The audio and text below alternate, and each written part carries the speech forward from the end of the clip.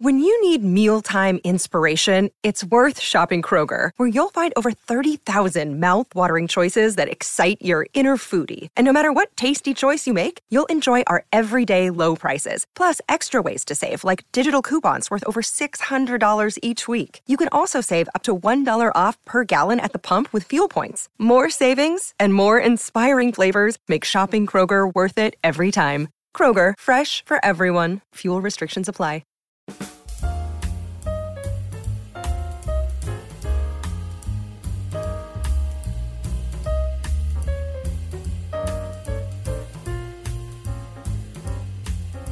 Joby Harold is the executive producer and writer of the Disney Plus Lucasfilm limited series Obi-Wan Kenobi, and we're with him today to talk about the further adventures of the Jedi. Tell me about landing. I mean, this is a dream gig, writing for a Star Wars series, in particular, Obi-Wan Kenobi. How does the offer come to you? And then when you go in, are you there with lookbooks? Are you there? Do you have an idea of the twist where they want to take things? It came, through a lovely conversation I was having with Lucasfilm and getting along very well with everybody over there. And then them asking if there's a character I love, which it truly, truly is. And then showing me where they were in the development of the character thus far. And they'd been trying for a while to do it with some fantastic writers. And I told them just how I would continue to sort of run with the ball. And yeah, I did have some visual stuff that I showed them too. I had a whole, I spent a weekend just marinating on it and came in and said, here's where I think you could go. Here's some great imagery I found. Here's how I think it could feel emotionally. But it was very much a continuation of where they've been, and just we were like-minded in where it could go. Can you share where exactly they were? Because it's no secret that there was a plan to do standalone movies. And then unfortunately, I think what happened with Solo kind of, and the coincidence, the crossroads of Solo with the idea of launching a streaming service changed everything. Where were they? Like, did you inherit any, I mean, there's very obvious things. He's out in the desert. The twins are children. He doesn't meet Luke for quite some time. Key point. But what was there anything that had translated over from the previous development? Yeah, I mean, as I said, so it had been previously developed by some very clever people. So there had been some things that were explored that definitely felt interesting and compelling, and that we inherited, and valuing those things, and recognizing that it wasn't to be a feature anymore, and the opportunity in it being a TV show, because this was more real estate for character, and what that could mean for the character, and the choices you could make to actually kind of slow the roll that you would otherwise need to, if this were a feature, you'd be beholden to a different structure and a different rhythm. That felt like a great opportunity. So it was very much Deborah Chow leading the charge in regards to her instincts on what that could and should be. And then sort of as a creative team, we're kind of locking arms and saying, all right, starting from this place, where can we go? And then asking all the questions that the fans would ask, and sort of stress testing everything. But it was a very collaborative process. I don't mean to throw Book of Boba Fett under the bus, but a very prized character.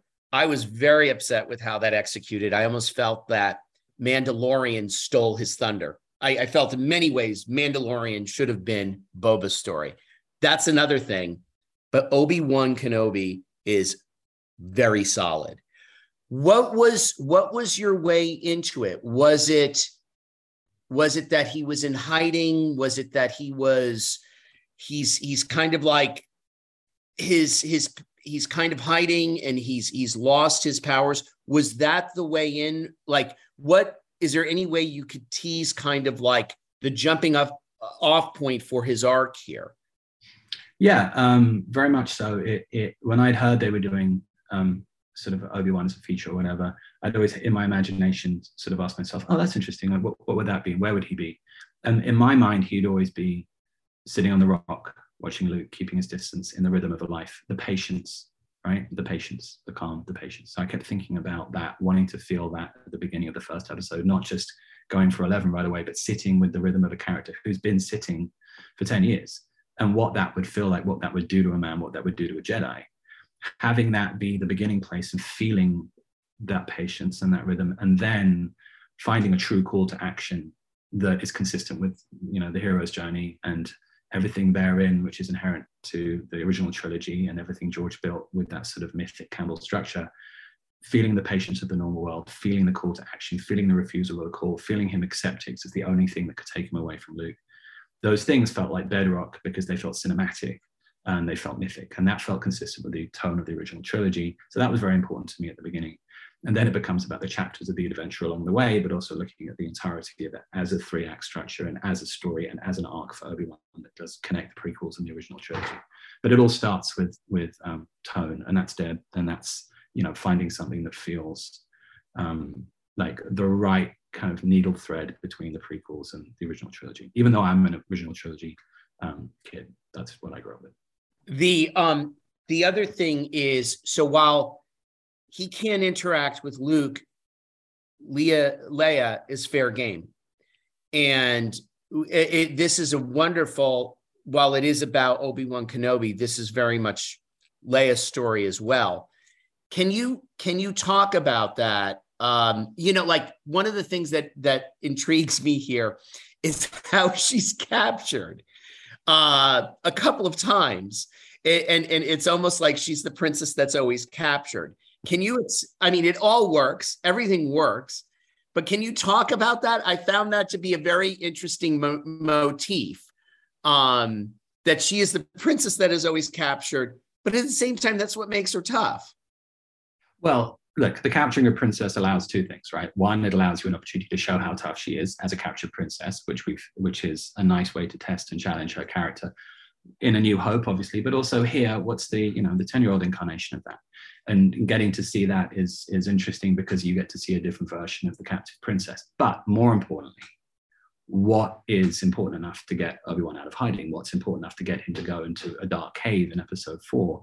She's the only thing that's, stakes-wise is profound enough to pull him out and to change his course.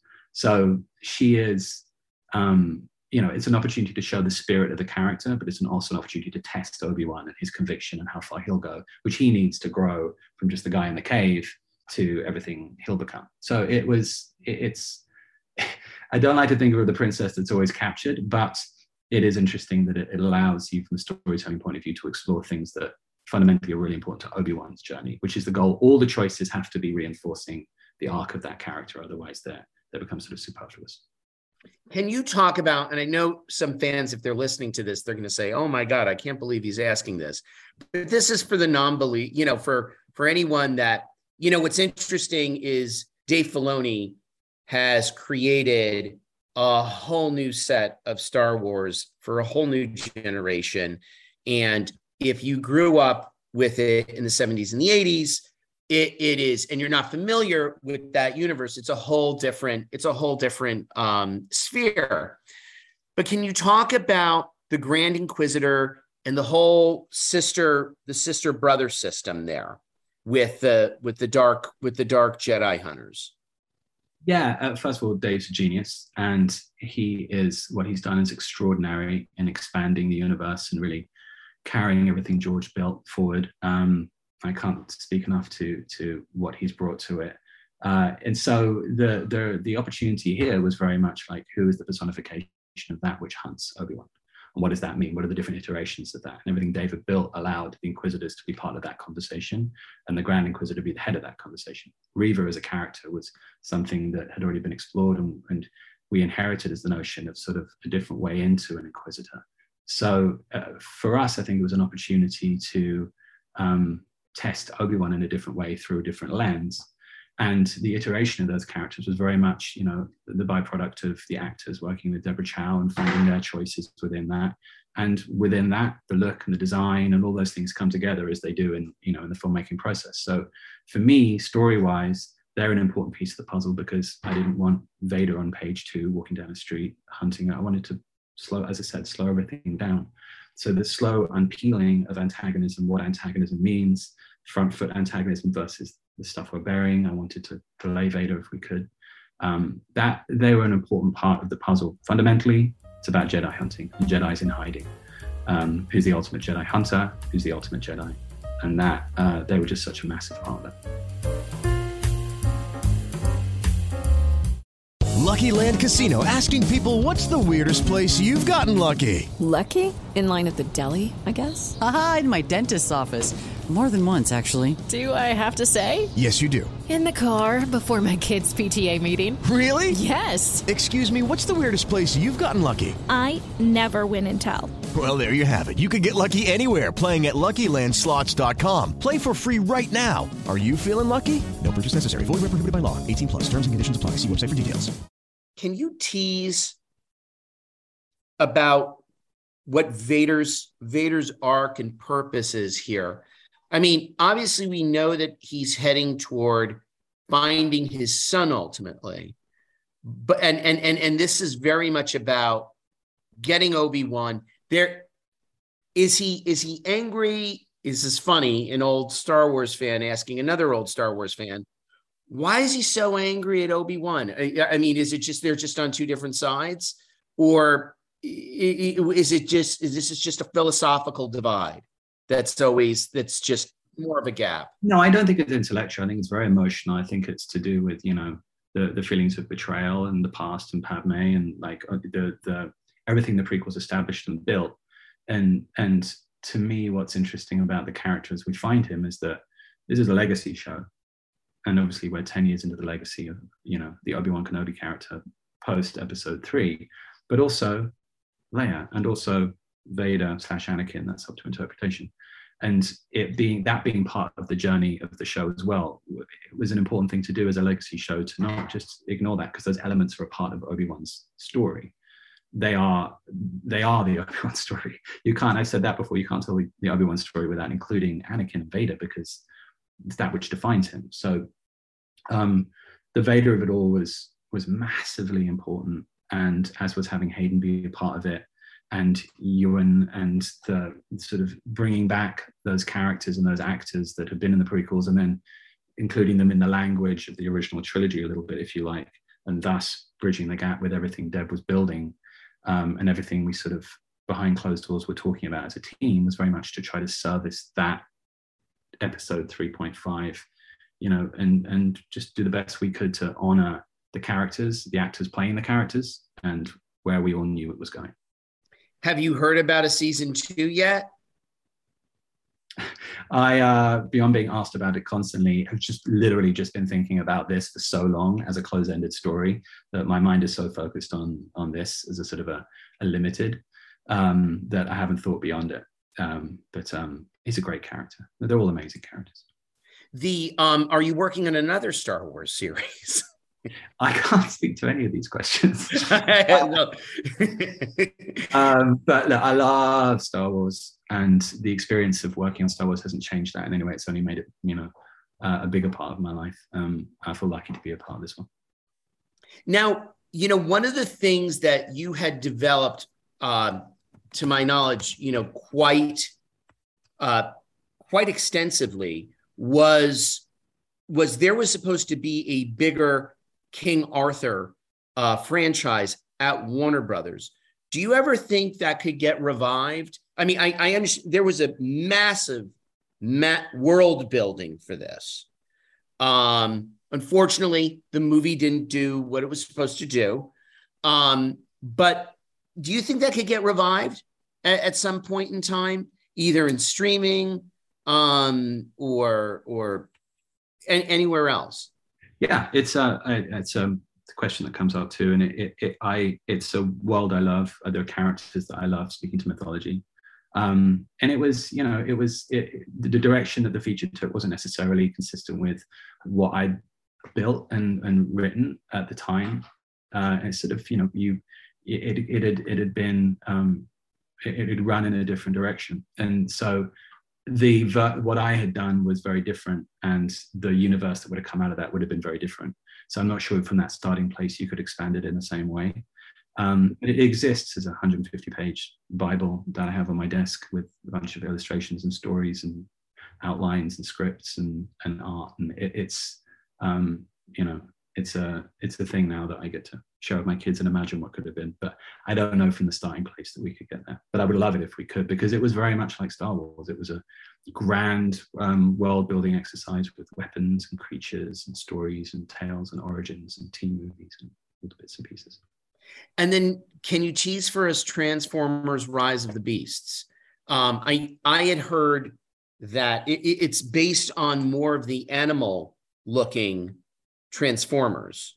Yeah, they're definitely a part of it. It was that was just something that I been lucky enough to be talking to Paramount, and they asked what I would think of that world, and I just got to sort of go back to the beginning of Transformers and really think, like, what is it about that captures the imagination of so many people and my kids and generations, and how do you get to the root of that, the soul of that, which Bumblebee had done very, very well.